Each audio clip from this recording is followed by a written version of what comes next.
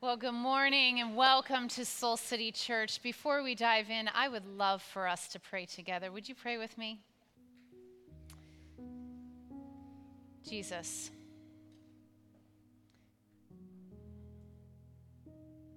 I ask that you would do exceedingly more during this time. I ask that you, as the one who is the hope of glory, would be the one that brings hope into this space here today. Jesus, I pray that you would put words in my mouth that would minister, that would bless, that would teach, that would bring forth hope in this place here today. We love you and we trust you. And we pray this in the name of Jesus. Amen.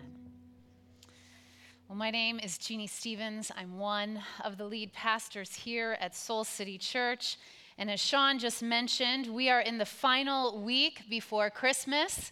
And not only that, after Christmas, we are in the final week of 2017. There are lots of countdowns occurring, aren't there? And I think some of the people that are counting down the most are children, right? They are most definitely counting down to Christmas, but the children in my household are also counting down to something else. They are counting down to being out of school, right? They are counting down the days to being set free, right? And as soon as they are set free, parents all over the globe will begin to count down the days for them to go back in, correct? And so there's lots of countdowns that are going on, and counting down to something hopeful, it grows our anticipation, doesn't it? When we have something to look forward to, we count down to it with anticipation. Think about like when you've had a trip planned, right? Specifically, if you live in the Midwest and you have a trip planned in February to a warm climate, right? You are just counting down with hopeful anticipation, aren't you? Or think about like a wedding that's coming up and you're really excited about it, or a birthday or an anniversary. You count down with excitement, with anticipation. Maybe for you, you know that every year you get a bonus at the end of the year, right? And as you draw to the end of the year, you get excited and hopeful about what that might be. But counting down to something difficult brings out an entirely different feeling, doesn't it? When you know you're counting down to something that is going to be hard, it produces an entirely different feeling, doesn't it? Think back to maybe when you were in college, and at the beginning of the semester, the teacher gave the syllabus, and you knew there was going to be a big final exam at the end of the class, and throughout the entire semester, you just kind of ignored, everything that the teacher taught. You only went to class when you felt like it, and then the night before the test, you decided, oh my gosh, I got to cram for this, right? You did not have hopeful anticipation for that test the next day. Think about maybe a move that was coming up. And there were cardboard boxes all over your house, and you had to pack every one of your earthly belongings into those cardboard boxes. Most likely, you did not look forward to that process with hopeful anticipation. Maybe for you, you knew that a season in a relationship was coming to an end. Or maybe you knew that you were making a decision, and the ramifications of that decision, the consequences of that decision were going to affect other people in perhaps a really hard way. Counting down to something that might be hard, we can sense our own dread and our avoidance come up, don't we? We don't feel that same level of anticipation. And the season of Advent has all of us counting down. We're counting down to the birth of Jesus. We're counting down to the day that literally split time in half. We are all in an anticipation, a counting down, but I imagine the feelings that are being held in this room here today have us all counting down in very different emotions.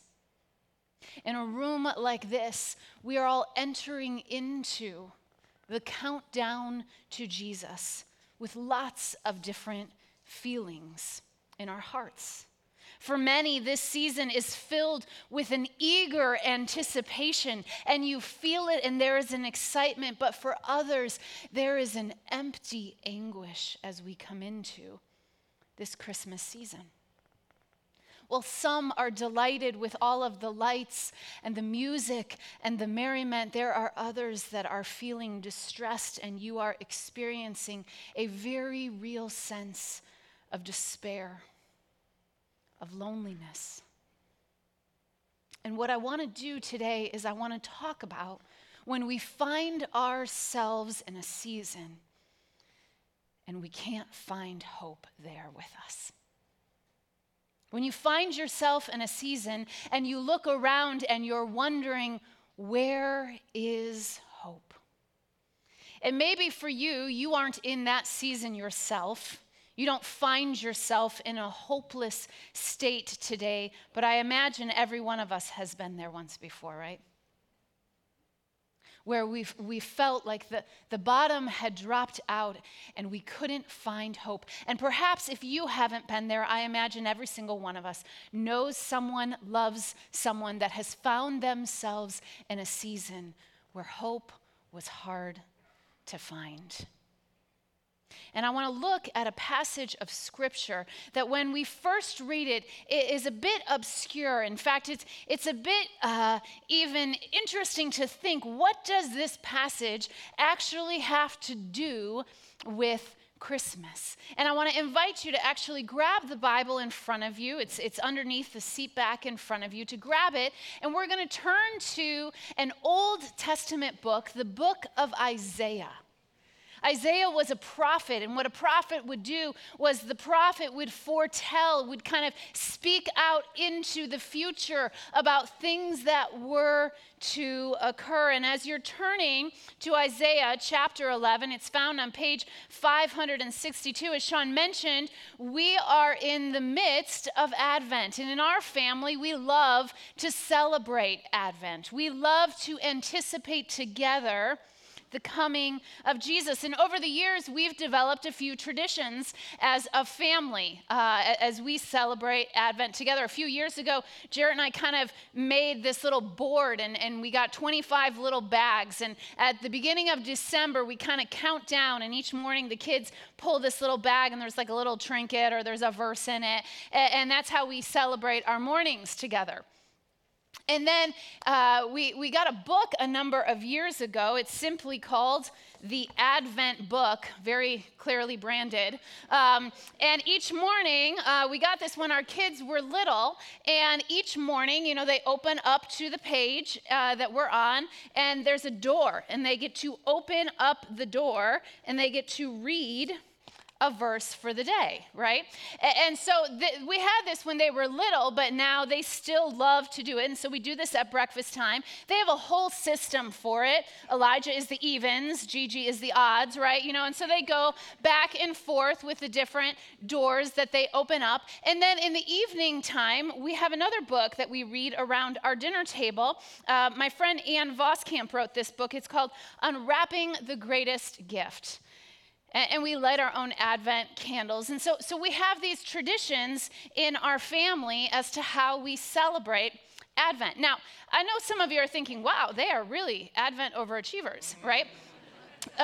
Do not let the appearance fool you, because this last week, as we celebrated Advent, there were multiple bickering fights that I had to break up while we were talking through Jesus and Advent. I had to negotiate in one of the little bags. There was some wintergreen Tic Tacs, and there were also some peppermint Tic Tacs. So I had to negotiate ever so wisely who was going to get the wintergreen Tic Tacs.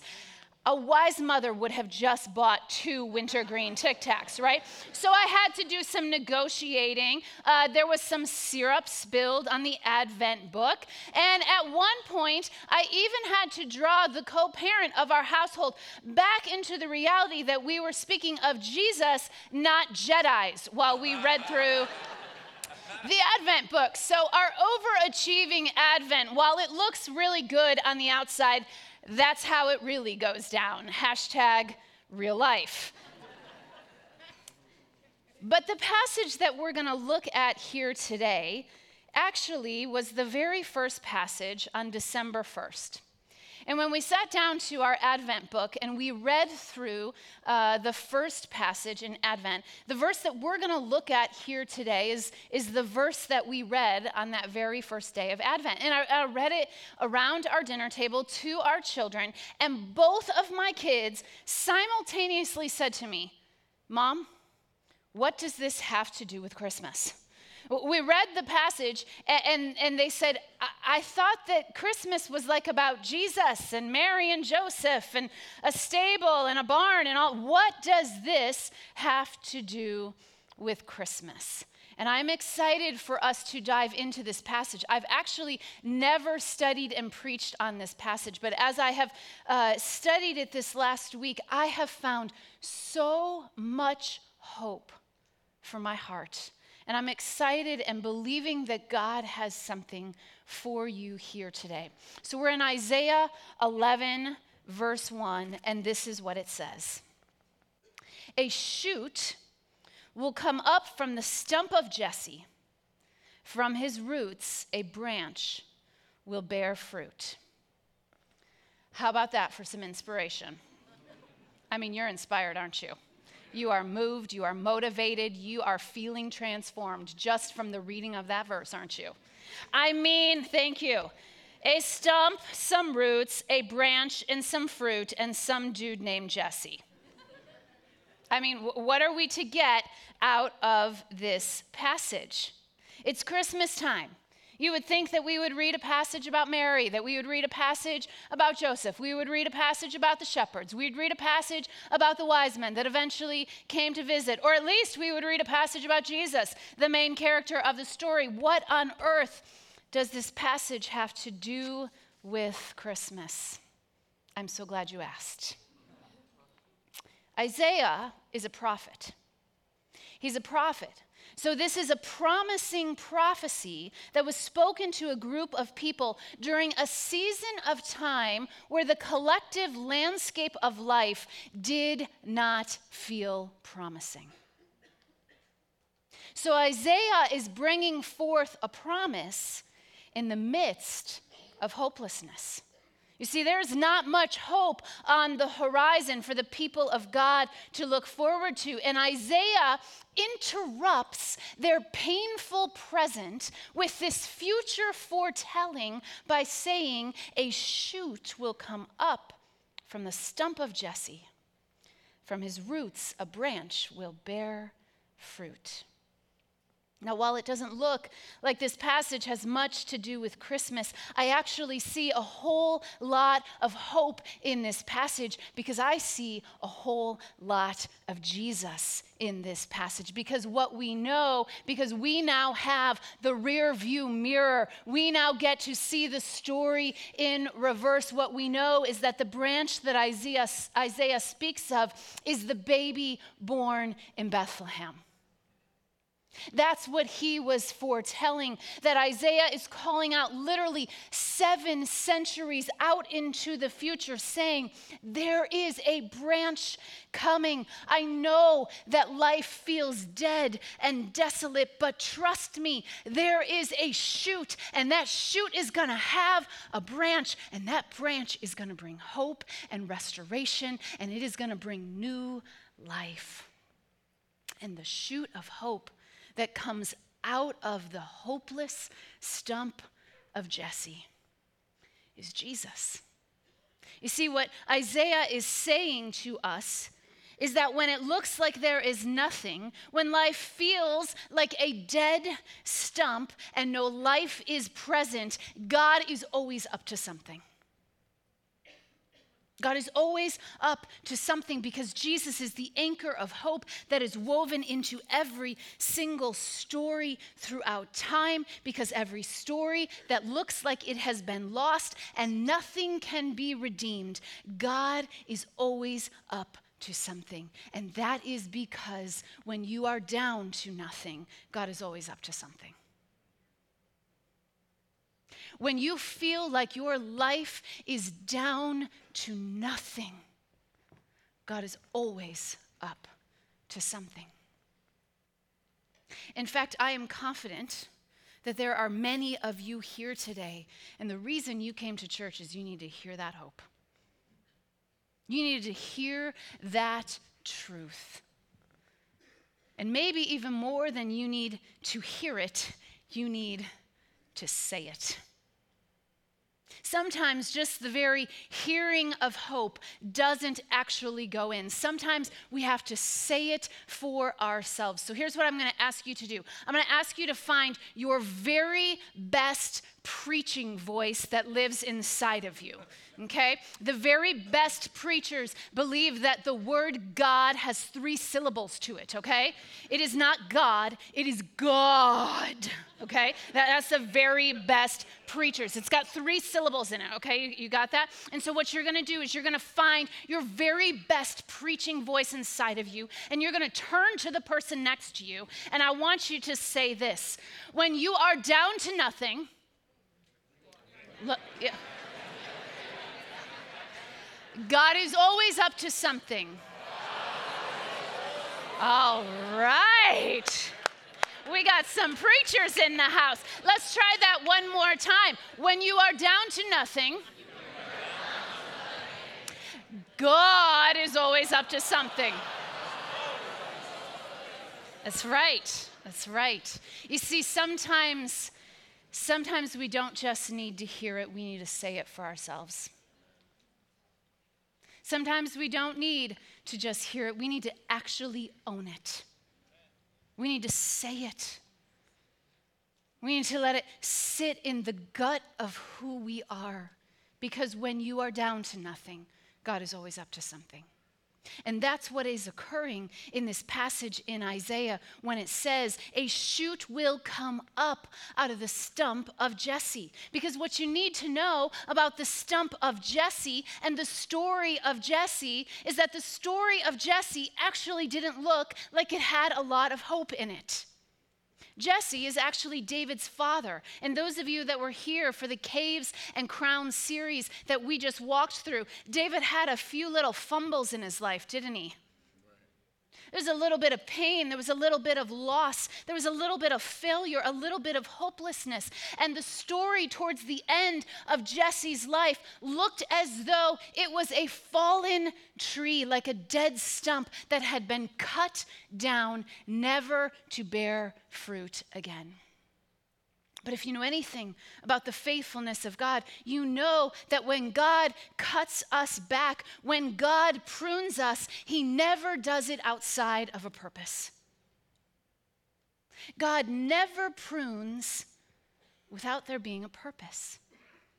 And there is a purpose in all of the hopelessness in Jesse's family story, but it had to grow in the hidden and hard places. And there are some seasons of life where hope seems almost completely lost, like life feels like a barren stump without branches. And what you need to know is that if you are in a season of life like that, if you have a loved one that is in a season of life like that, hope has not stopped growing.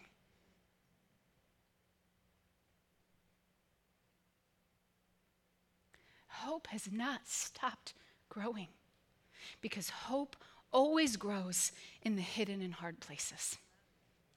That's where hope grows. Hope grows in the hidden and hard places. And you know where that is especially true? That is especially true in the Christmas story. It is a story of hope, but that hope grew in the hidden and hard places. You think about Joseph for a minute. You think about Joseph's narrative in the Christmas story. It had to be hard for Joseph. His fiance is pregnant, and it's not his baby. You think that was hard? You think that was difficult? You think Joseph had some dark nights? You think Joseph had some questions of God? You think about Mary for a minute. It had to be hard for Mary. Can you imagine how people looked at her? Can you imagine the gossip that occurred about Mary, the woman that was pregnant with the Son of God? You know, so often what we try to do is we try to actually disinfect and clean up the Christmas story. And every time we do that, we miss that God actually chose to come the hard way.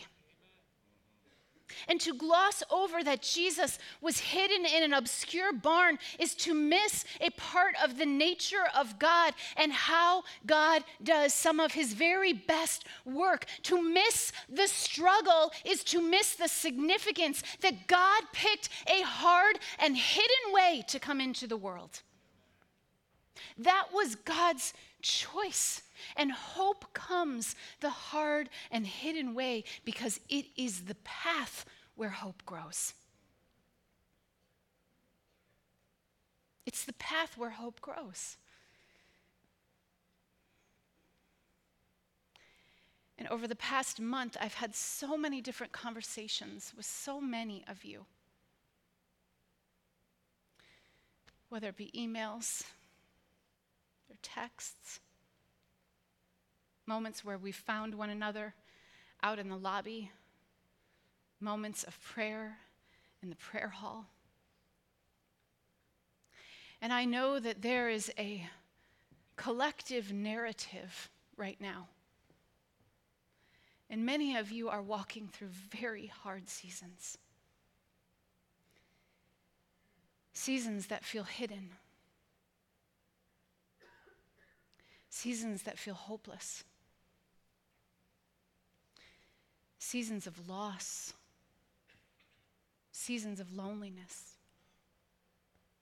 seasons where you are now encountering a change in a relationship that you didn't see coming,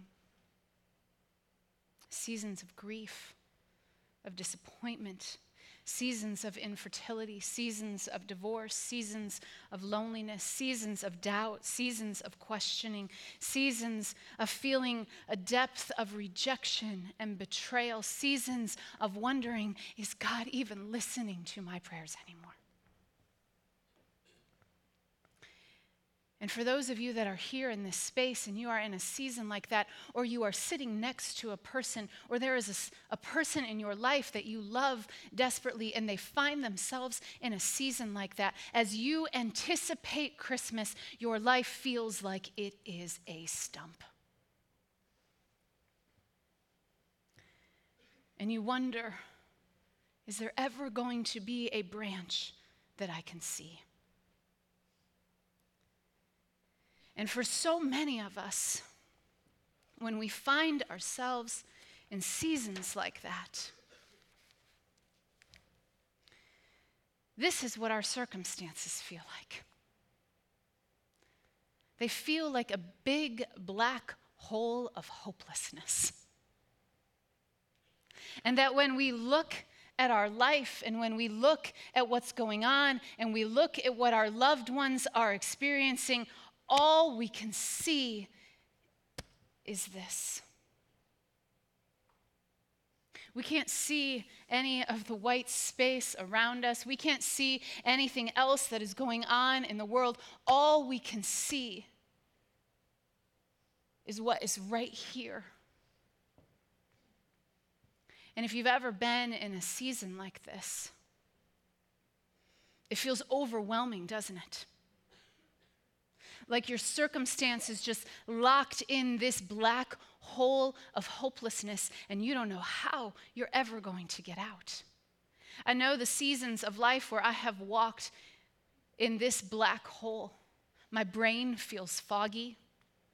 My heart feels tender. My decisions feel wobbly. My relationships feel fragile because this thing of hopelessness, this struggle of hopelessness is all I can see. It's all I can see. But what's amazing about our struggle is that God doesn't see our life the same way. God's view of you has never been this. You see, what God actually sees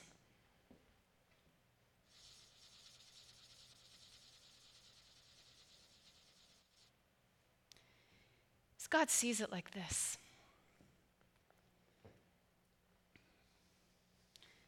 Not that it's minimized, not that it's not significant,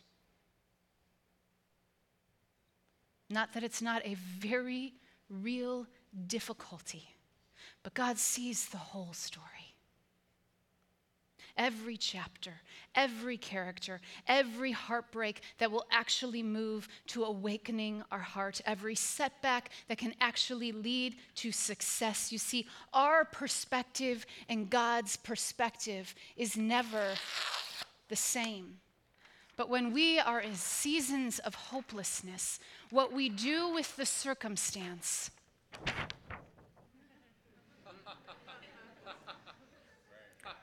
is we see it like this.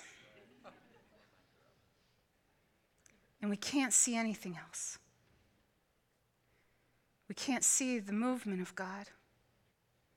We can't see the peace of God. We can't see that God was faithful in the past. That he's present and with us. And that we can depend on the truth that he will always be faithful in the future. But when we are in the middle of the black hole of hopelessness, this is what we do with our circumstance. We draw it in close, and it's all we can see. But God sees so much more, friends. He sees so much more. And he doesn't see your circumstances the way that you see your circumstance. And I wonder if perhaps the struggle, the challenge, the difficulty, the loss, what if the struggle is actually showing up to help you show up? What if the struggle is actually showing up to help you show up? You see, I have said this many times before. A number of years ago, I stopped asking God why.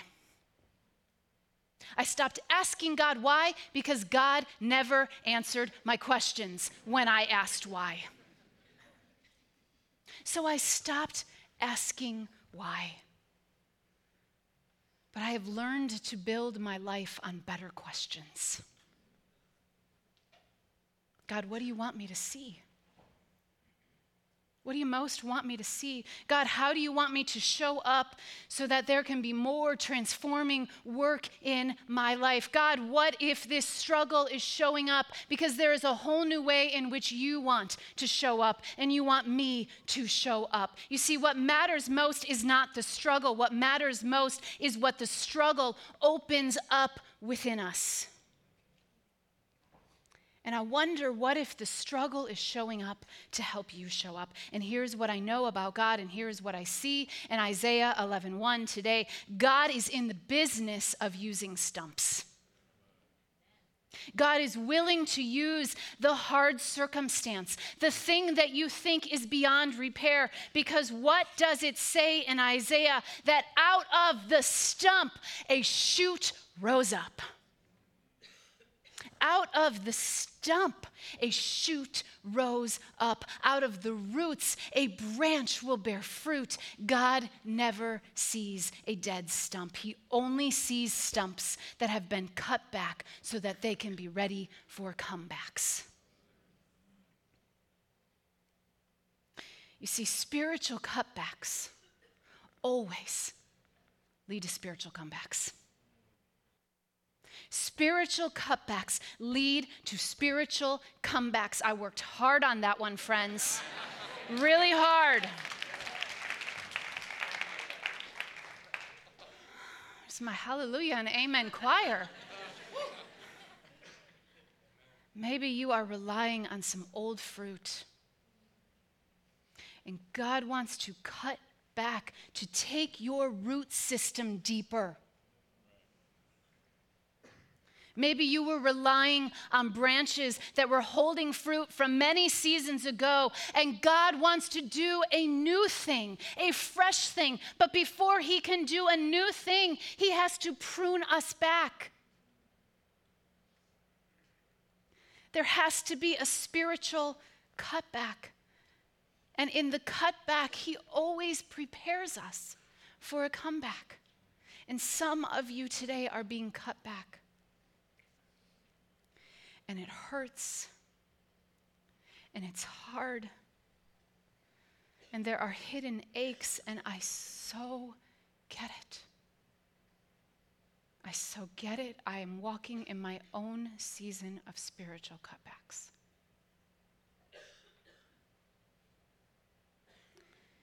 My own season of pruning. In my own season of hard. And in my own season where I wonder if God is still going to grow some hope in the hidden places. But you need to hear me today. If you are in the midst of a cutback, you cannot stop hoping.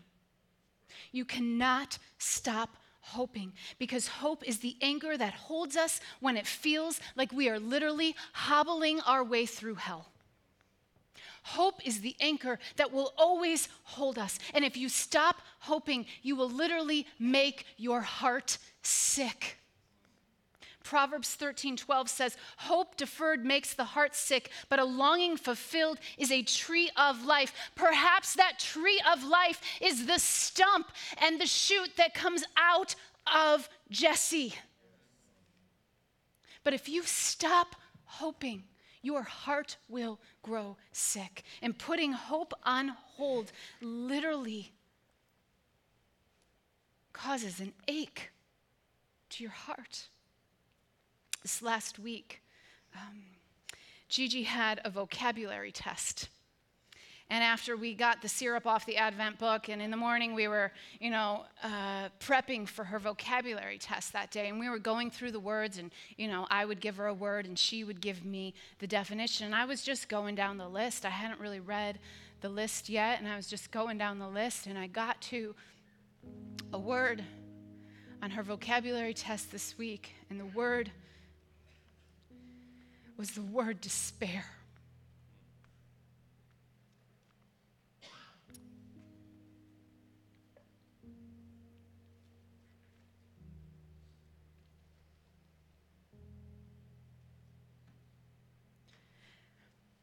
And she said, "Mom, despair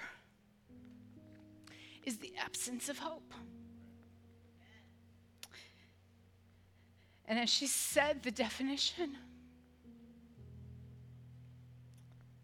big tears welled up in my eyes and began to fall. And she said, "Mom, did I say something wrong? Is that not despair?"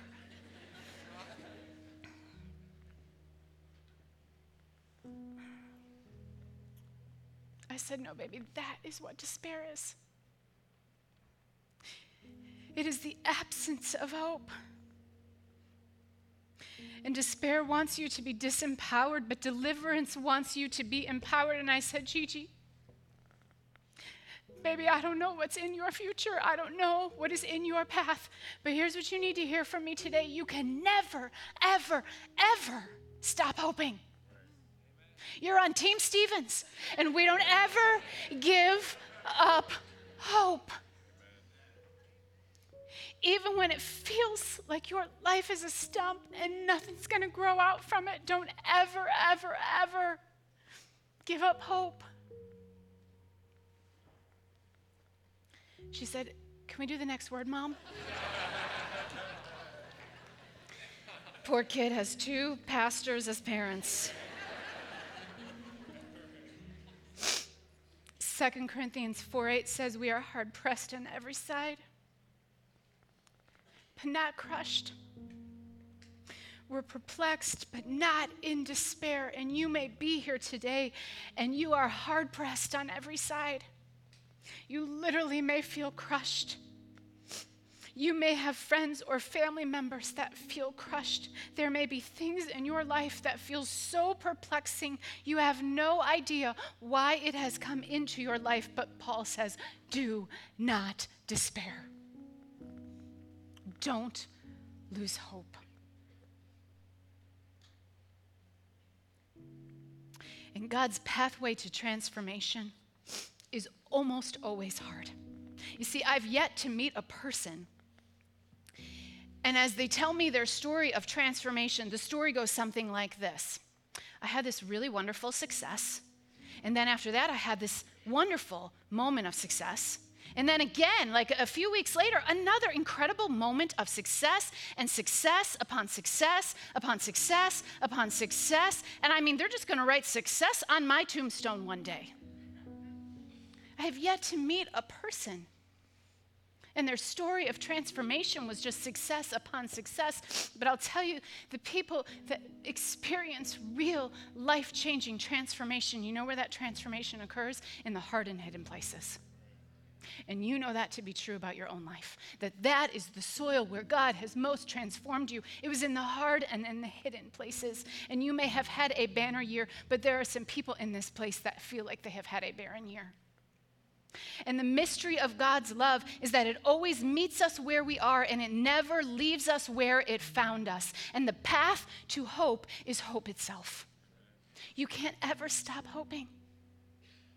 And so I want to invite us into a moment of courageous hope today. And if you are feeling alone, I want to create an opportunity for you to receive a loan of hope. I had a friend over a couple of weeks ago, and we were just sitting at my kitchen counter, and she just said, "Jeannie, I don't know if I feel any more hope. I don't know how to keep moving forward." I said, "I get it. And sometimes you don't need to find your own hope. Somebody just needs to lend you a little bit of theirs." And I want you to look around this space and this place, like actually look around. Look at the loan of hope that we can give to one another. Because God describes us as a body. He describes us as a family. He describes us as brothers and sisters. That person you just preached to, that's your brother, that's your sister. And sometimes we find ourselves in seasons where we need a little loan from our brother. We need a little loan from our sister. And in a moment, those of you that find yourself in a season where you need a loan of hope, it might be a big loan, it might be a little loan. In a moment, I'm going to invite you to stand so that we can give you a loan of hope. Because some of you are walking into this Christmas season and it feels hopeless. But Jesus himself said to us, "I have told you these things so that in me you may have peace. In this world you will have trouble. But take heart. I've overcome the world." And so for those of us here today that are in need of a loan of hope, what I'm going to invite you to do is just stand to your feet. It might be a little loan, it might be a big loan. But if you are in need of hope today, I'm just going to invite you to stand up right where you're at.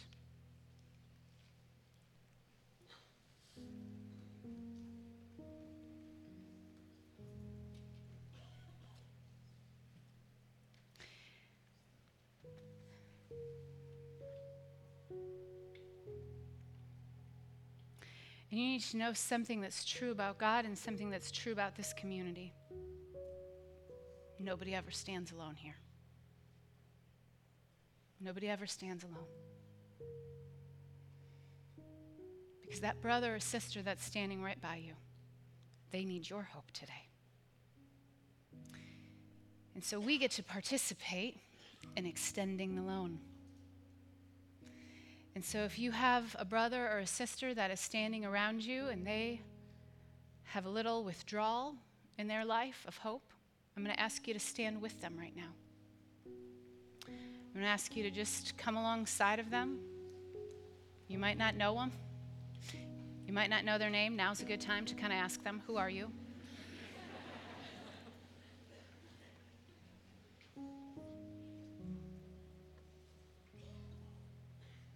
A lot of people have been saying to me, Soul City's getting so big. I don't know anybody. Yes, you do. Yes, you do. You're standing with somebody right now. And you have the capacity, after this moment is done, to say, hey, what's your name? Can we start sitting together every Sunday? Because I have a feeling I might be in a season one day where I need a loan of hope. I might be in a season where I'm feeling some despair. And as I lend you my hope today, one day I might need yours. So maybe, just maybe, you came here today because you're going to get a name.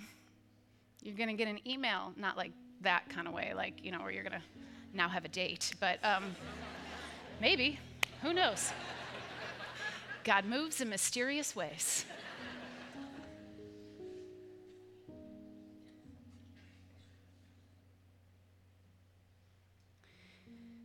We get to loan out hope, friends, because the hope of Jesus, the hope of glory, lives inside of us.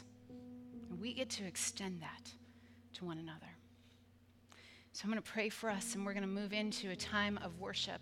And I'm going to ask those of you that are standing with somebody for you to just pray a spiritual transaction over them, that a little bit of your hope would get deposited into their soul today. So Jesus, we thank you that you are the hope of glory. We thank you that you are the hope of the world, and we thank you that you have deposited your hope inside of us, and you have deposited enough for many of us here today to be able to lend it to our brother, to be able to lend it to our sister. And Jesus, I literally pray a spiritual transaction over this space here today. That there would be an exchange of your hope in this room here today, that hearts that were heavy would feel lighter. That those that walked in alone would walk out being seen and known. And Jesus, I pray, as you tell us to take heart, that you would take every one of our brothers and sisters' hearts who feel hopeless today, and that you would minister to them. Deeply minister to the spaces and the places, God, that feel so desolate and feel so dark. And God, that you would somehow extend a sliver of your hope into their spirit today, we pray. And it is in the name of Jesus, who is the hope of glory, that we pray. Amen and amen.